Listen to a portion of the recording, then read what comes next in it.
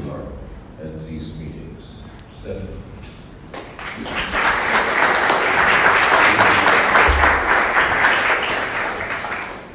Test. Hello. Well, hello.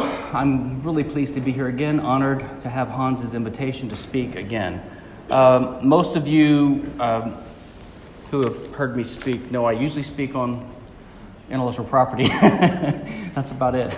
No, in libertarian legal topics. I do have a PowerPoint today. I'm a little embarrassed, but David Durr assured me he has one too, so I won't be alone. I can't help myself sometimes. I make notes for my speeches, and then I have to footnote or hyperlink.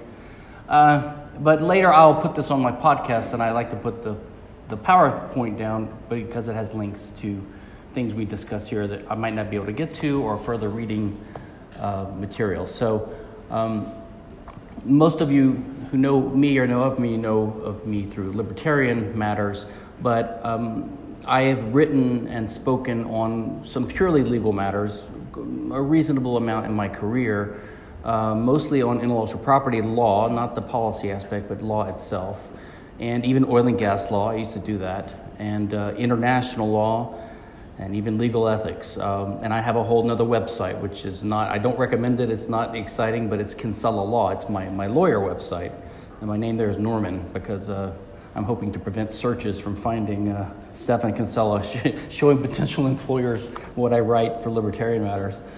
But I have long had an interest in law itself, legal theory, comparative law, international law.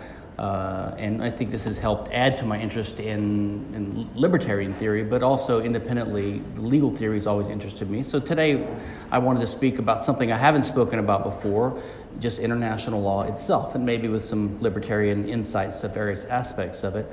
I think one reason I've been interested in this is I did study law in Louisiana, which is the only civil law state in the United States. All the other 49 jurisdictions are common law based, English common law based.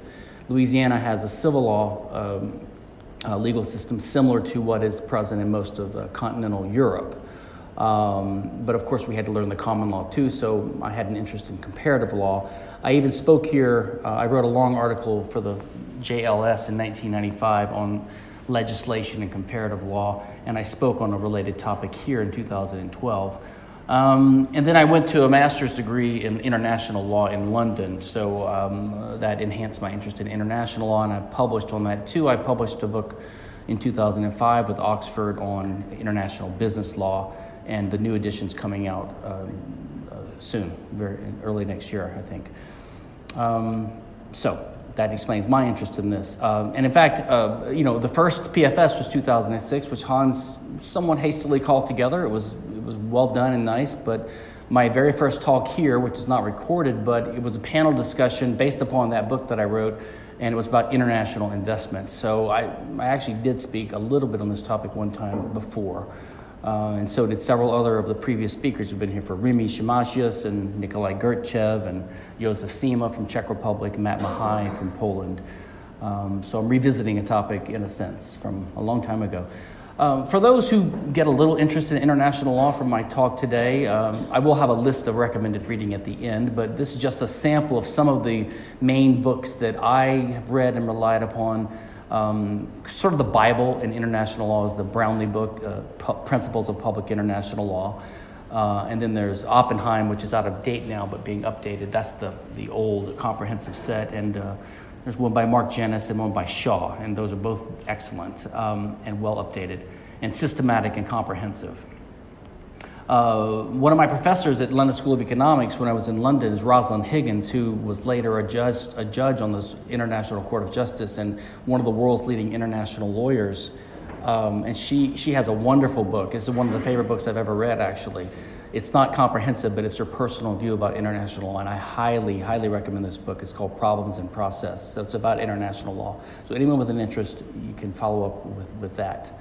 Some of the classic books, Hugo Grotius on the Law of War from 1625, de Vittel, The Law of Nations, 1758. So this is sort of leading up to the history. I have an eclectic list of things that I find interesting that relate to comparative law, and I'll keep it on my blog, and you can look at it later. Now, so what is international law? So first you should know that international law is broken down into two basic types: public and private international law. Public international law is the body of law or rules that govern the relations among independent sovereign states in the world today. And there's roughly 200 states in the world. Now, this is as opposed to what's called municipal law, which we all think of as our government's law. So the laws in Turkey or in the U.S. or in England are called municipal law by international lawyers. It's the domestic law of a given state. And when people talk about international law, they usually are referring to public international law.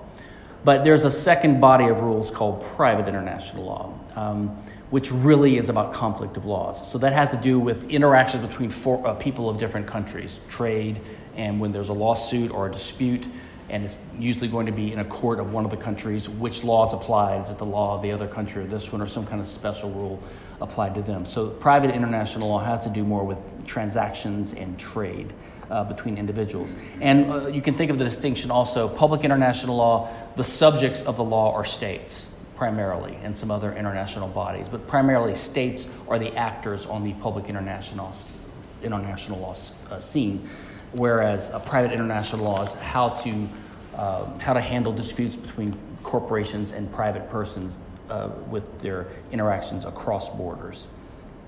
Okay, the history of international law. In Roman times, there was something called ius gentium, the law of nations, which is not what we mean by the law of nations now. The word law of nations now is more or less synonymous with what we call international law. But back then, it basically meant the law that was common or universal to mankind, and the Romans could use those principles to apply to foreigners in the Roman courts. And there was also ius inter gentes. That was the law between nations, sort of like treaties. So it was very primitive. It wasn't like our modern conception of international law. For that to happen, the conception of the state had to change, and it started changing in the 16th century when the state started being thought of as the modern sovereign or political state, as opposed to just being identified with the monarch, but it was identified with the personality of the nation itself. So the nation state arose. And when the conception of the state started changing, thinkers started saying, well, this law of nations does apply to states themselves. They're bound by some kind of higher law between the states. And so Hugo Grotius in 1625 wrote about the laws of war, what are states' limits and obligations when they conduct war. And then the term international law was actually introduced in 1789 by Jeremy Bentham, and it took over, and now that is the term that we use. But it was called the law of nations pretty much before that. So now we refer to it as international law. Okay. Montesquieu in 1748 had a formulation of what the modern state system was like, and it was offered to Napoleon in 1806 by Talleyrand. And it was the idea that nations ought to do to one another in peace the most good, and in war, the least evil possible. It's one of these sort of principles of how states should get along with each other. And then, of course, the modern history of international law really started changing in 1945, after World War II, with the formation of the United Nations, which has almost all the states of the world, about 193 as members, and with two non-member observer states, the Holy See and Palestine. I have the state of Palestine here. That's a mistake. It's not a state. The problem is they're under the category non-member observer states. So they're classified as a state to be a non-member observer, but they're not recognized as a state by anyone. So it's an odd situation. So you have countries that don't recognize Palestine that voted for them to be admitted as a non-member observer state, even though they're not a state. And I pointed out before in blogs, like on Lou Rockwell's blog years ago, you could say that the Holy See nowadays, the Catholic Church, is maybe one example of a voluntary state. It's got roughly 1 billion citizens, the Catholics around the world, who give voluntary contributions. It doesn't have taxes, doesn't have an army. So it's really maybe one of the best states in the world. Some people in Pennsylvania might disagree right now, though. So one of the concepts that's important for the modern notion of international law is that the state is regarded as having sovereignty. Okay, this basically means territorial sovereignty. So the other states agree to recognize the independence of those states. And of course, this concept it traces back in political theory to the Peace of Westphalia in 1648, which ended the 30 Years' War. Some people think that having obligations on states as sovereigns is inconsistent with their ability to be sovereign, but that issue's pretty much been settled by now, and international law is regarded as a real body of law that does govern what states can do. There's a well-known treaty from 1933, the Montevideo Convention on Statehood, and it defines what states are, how we recognize when there is a state. So it has 4 criteria. You have to have a permanent population, a defined territory, a government, and the capacity to enter into relations with other states. That's a little bit circular, and it has to do with the idea of recognition, one state recognizing the other. But this is one reason why you can have microstates, like some of the very tiny states, like the Holy See. Now, there is something about recognition. So recognition is regarded as a political fact. That is, the state either does exist or it doesn't exist as a political fact if it fulfills this criteria, whether or not other states have officially recognized that state. So which is one reason why you have the odd issue of the Palestine situation. They're not recognized, but they're admitted into the UN. And these same treaties and international law rules govern the issue of succession of states. States change over time, and this political reality has to be recognized. Otherwise, the world would be ossified into one system that didn't conform to reality. So a good example would be the USSR. When the USSR collapsed in 91, I believe, and Russia assumed the seat of the USSR on the United States, on the UN Permanent Security Council, for example, and is recognized as the successor in obligations under international law and treaties to what USSR had agreed to before. So there's an interesting part of international law dealing with how to recognize when states are successor states.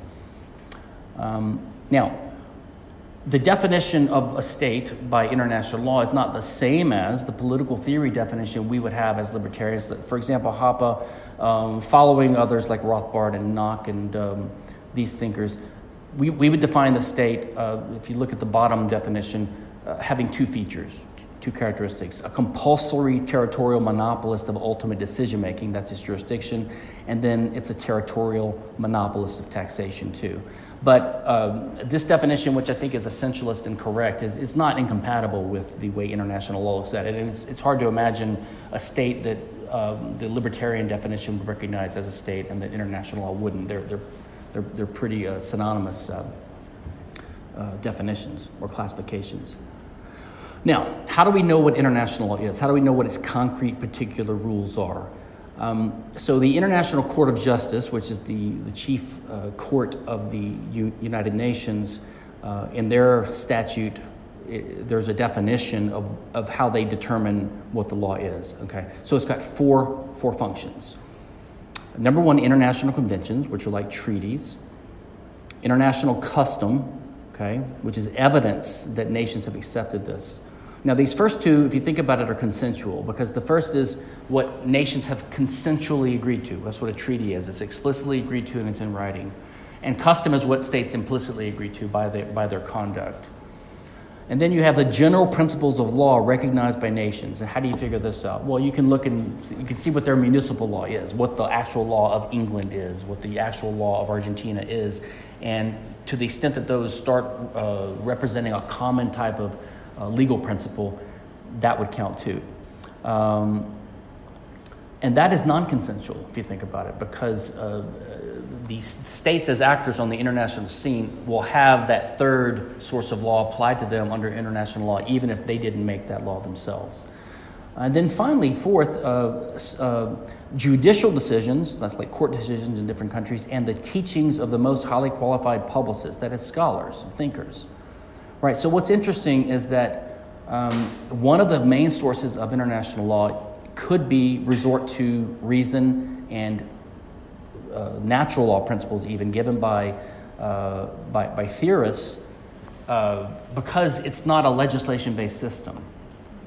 Now, compare this to municipal law, the laws of countries, and let's just take the 2 great systems of the world today.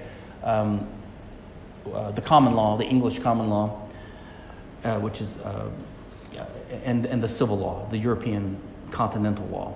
So in the common law, the source of law used to be the court decisions, right? Judges trying to do fairness or equity in a given case, trying to reach a fair result, relying upon precedent. Nowadays, there's more and more legislation in common law countries like the U.S. and even England, Uniform Commercial Code and tons of special legislation. So the court system has been watered down by legislation. So legislation is now a big source of law, even in the common law countries. And in the civil law, the civil codes were originally the basis of their law, and the codes were codifications of principles developed in Rome and in Europe through custom. And the Roman law was developed largely in a decentralized system similar to the common law, actually, by decentralized fact-finding sort of courts. But they were legislatively codified. So the legislature had some legal experts codify the law, and then the legislature passed it as the law. So there's a certain legal positivistic aspect to it. And of course, the civil codes have been now swamped by other special legislation. So the point is, in most municipal law systems, common law and civil law, legislation is the key or a key source of law. Although I have quoted here, I forgot to mention these 4 articles. This is the first 4 articles of the Louisiana Civil Code, were the one I'm most familiar with. And the first one says, the sources of law are legislation and custom. So at least they recognize custom as one source of law, but still legislation is primary. Now, in international law, like I mentioned, you can have natural law introduced into the argument about what the law should be. Because as I mentioned, the treaties and custom are based upon consent by countries, and the non-consensual sources can include the opinions of specialists, jurists, basically legal philosophers. So there's basically more room to argue for a just result in international law because you're not just arguing what the law, what the legislation is. So one example would be, and this is something I cover a lot in my book that I had written on private international law. There was a wave of the expropriations and nationalizations of Western oil companies and property in the Middle East in the 70s, right, leading to the oil crisis and so there was lots of international arbitrations and lawsuits by the companies that had been victimized, Texaco, et cetera, and before international arbitral tribunals arguing that they should be compensated. All right, and so the question was, well, I mean, what did the host countries argue?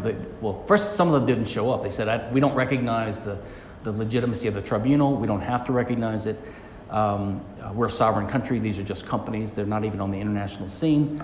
And then they would argue, we don't have to pay full compensation. And then this is a technical thing, lucrum cessans or damnum emergens, like the damages that come just about from the taking, or do you have to take into account lost profits for the future, which would be more like the full value. And over time, it's pretty much been settled in international law now that, of course, you have to pay compensation, and it has to be full compensation because of the reasoning of the people advocating for that. They didn't have to appeal to a statute that already settled the issue. They could appeal to common sense and reason and fairness and justice and natural law. This is some quote that I love. I've quoted this before here. In 1884, there was an effort to codify the common law of New York. And one of the defenders of New York common law argued vigorously against it. He won. It wasn't codified legislatively. And he's got this great quote when he talks about how hard, the good thing about a common law system, one that can be based upon custom and the appeal to reason. He says, at present, when any doubt arises in any particular case as to what the true rule of the unwritten law is, it is assumed that the rule most in accordance with justice and sound policy is the one which must be declared to be the law. The search is for that rule. The appeal is squarely made to the highest considerations of morality and justice. These are the rallying points of the struggle. The contention is ennobling and beneficial to the advocates, to the judges, the parties, to the auditors, and then to the whole community. The decision made records another step in the advance of human reason toward the perfection after which it forever aspires. But when the law is conceded to be written down in a statute, and the only question is what the statute means, a contention unspeakably inferior is substituted. The dispute is now about words. The question of what is right or wrong, just or unjust, is simply irrelevant and out of place. The only question is what has been written. What a wretched exchange for the manly encounter upon the elevated plane of principle. So this guy was great. And anyway, you can see that the international law is more like the spirit of this original common law than the appeal to statutes. So that is one appeal of international law. Hans, how much time do I have? Okay. So this is sort of a grab bag speech I'm giving here because I'm taking different topics because international law is a vast, vast field. You can't cover it comprehensively. These are some of the areas that concern international law, or that are the laws of war is one big issue, and the law of treaties, because these are two of the biggest ways that things that international law governs, right? How treaties are formed. Now, treaties are thought to be binding because of the idea, it's a Latin term, pacta sunt servanda, agreements are to be respected. Now we have the United Nations, which is not to be confused with international law. Of course, it plays a big role now in international law, but it doesn't make international law, and it is distinct from international law. There's a political science field of international relations. There's the International Court of Justice. Then there are things called international organizations which have legal personality under international law and thus can be subjects of international law, like the UN itself, the European Union, NATO. There is an international criminal court. The U.S. refuses to be a member. I wonder why. There's a growing field of international human rights and humanitarian law, environmental law. And then there's also private international law, which I mentioned, and a whole field of international arbitration where these large companies engage large law firms to sue countries in Switzerland or America or some neutral place. A couple of things that I find interesting in international law, I'm just going to touch on them here. There's something called the active state doctrine and the related idea of sovereign immunity. This is not a universal law, a rule of international law, but it is, the active state doctrine is recognized in English and in U.S. law. And it's sort of the idea, and this is based upon this idea of state sovereignty, that one state's courts will not sit in judgment of the acts done by another government on their own soil. It's sort of not respecting their sovereignty. Okay, so, and usually this doctrine is invoked when there's an expropriation of the government of the property of a national of another state. And in the U.S., for example, one reason the government doesn't want people to be able to sue the offending state in their courts. They want it to go through the president's office, through the executive branch, so it can be handled politically. And it's called the Foreign Active State Doctrine in England. Okay. Now, I'll skip this case. There's a couple of key cases that define this: the Underhill versus Fernandez, where there was an American citizen named Underhill in Venezuela, and after the revolution, he was running this waterworks system in Ciudad Bolivar, and the general denied him a passport so he'd stay there and run the waterworks system for a long time. Finally, when he got home, he sued for being detained in American courts, and he lost because the U.S. court said we can't judge the actions of the Venezuelan court. And there was a similar case when the Cubans nationalized American sugar industries plants, and the plaintiffs lost there too, because even though what Cuba did was illegal under international law, illegal because they didn't pay compensation. Right? You can expropriate property, but it has to be with due process and it has to have compensation, and it didn't have that. So those are two examples. And there's a related doctrine called the foreign sovereign immunity, or foreign sovereign immunity, and it was codified in the U.S. in 1976.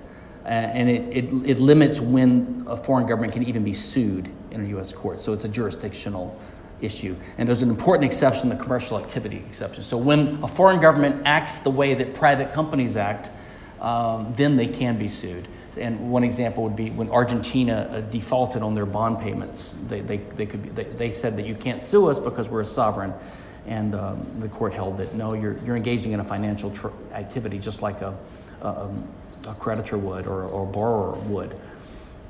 And there's one exception in 2016 in the aftermath of I guess 9/11, the Justice Against Sponsors of Terrorism Act. So an American citizen can sue foreign countries in U.S. courts based upon damage from a terrorist act committed on U.S. soil. So there is an exception there too now. Now, one criticism of international law, even by some libertarians, is a sort of a criticism based upon the idea of legal positivism. People will say international law isn't real because there's no one world government cop to enforce it, and there's no statutes to enforce the law. But that critique is similar to the mainstream critique of our libertarian idea of anarchy, right? I mean, we believe you can have law without a sovereign state over us. And so I think this critique is flawed, and libertarians especially shouldn't make it. Now, there has been for a long time a hostility towards not so much to international law, except how the West and the U.S. have manipulated it for their benefit, but to the United Nations itself. You know, you've seen these bumper stickers, or I used to see them, get the U.S. out of the UN or get the UN out of the U.S. Joseph Stromberg has some good articles on this, actually, one of our old Mises Institute friends, and he said, "I understand that sentiment, but as a libertarian friend of mine said around 1971, the UN may indeed be a mere debating society, but if nations are debating, at least they're not shooting." So, you know, it's not the worst thing in the world when nations talk with each other instead of having war. So I wouldn't say the UN has done a lot of good, but it's not the worst danger there is. And international law certainly is not something that we should...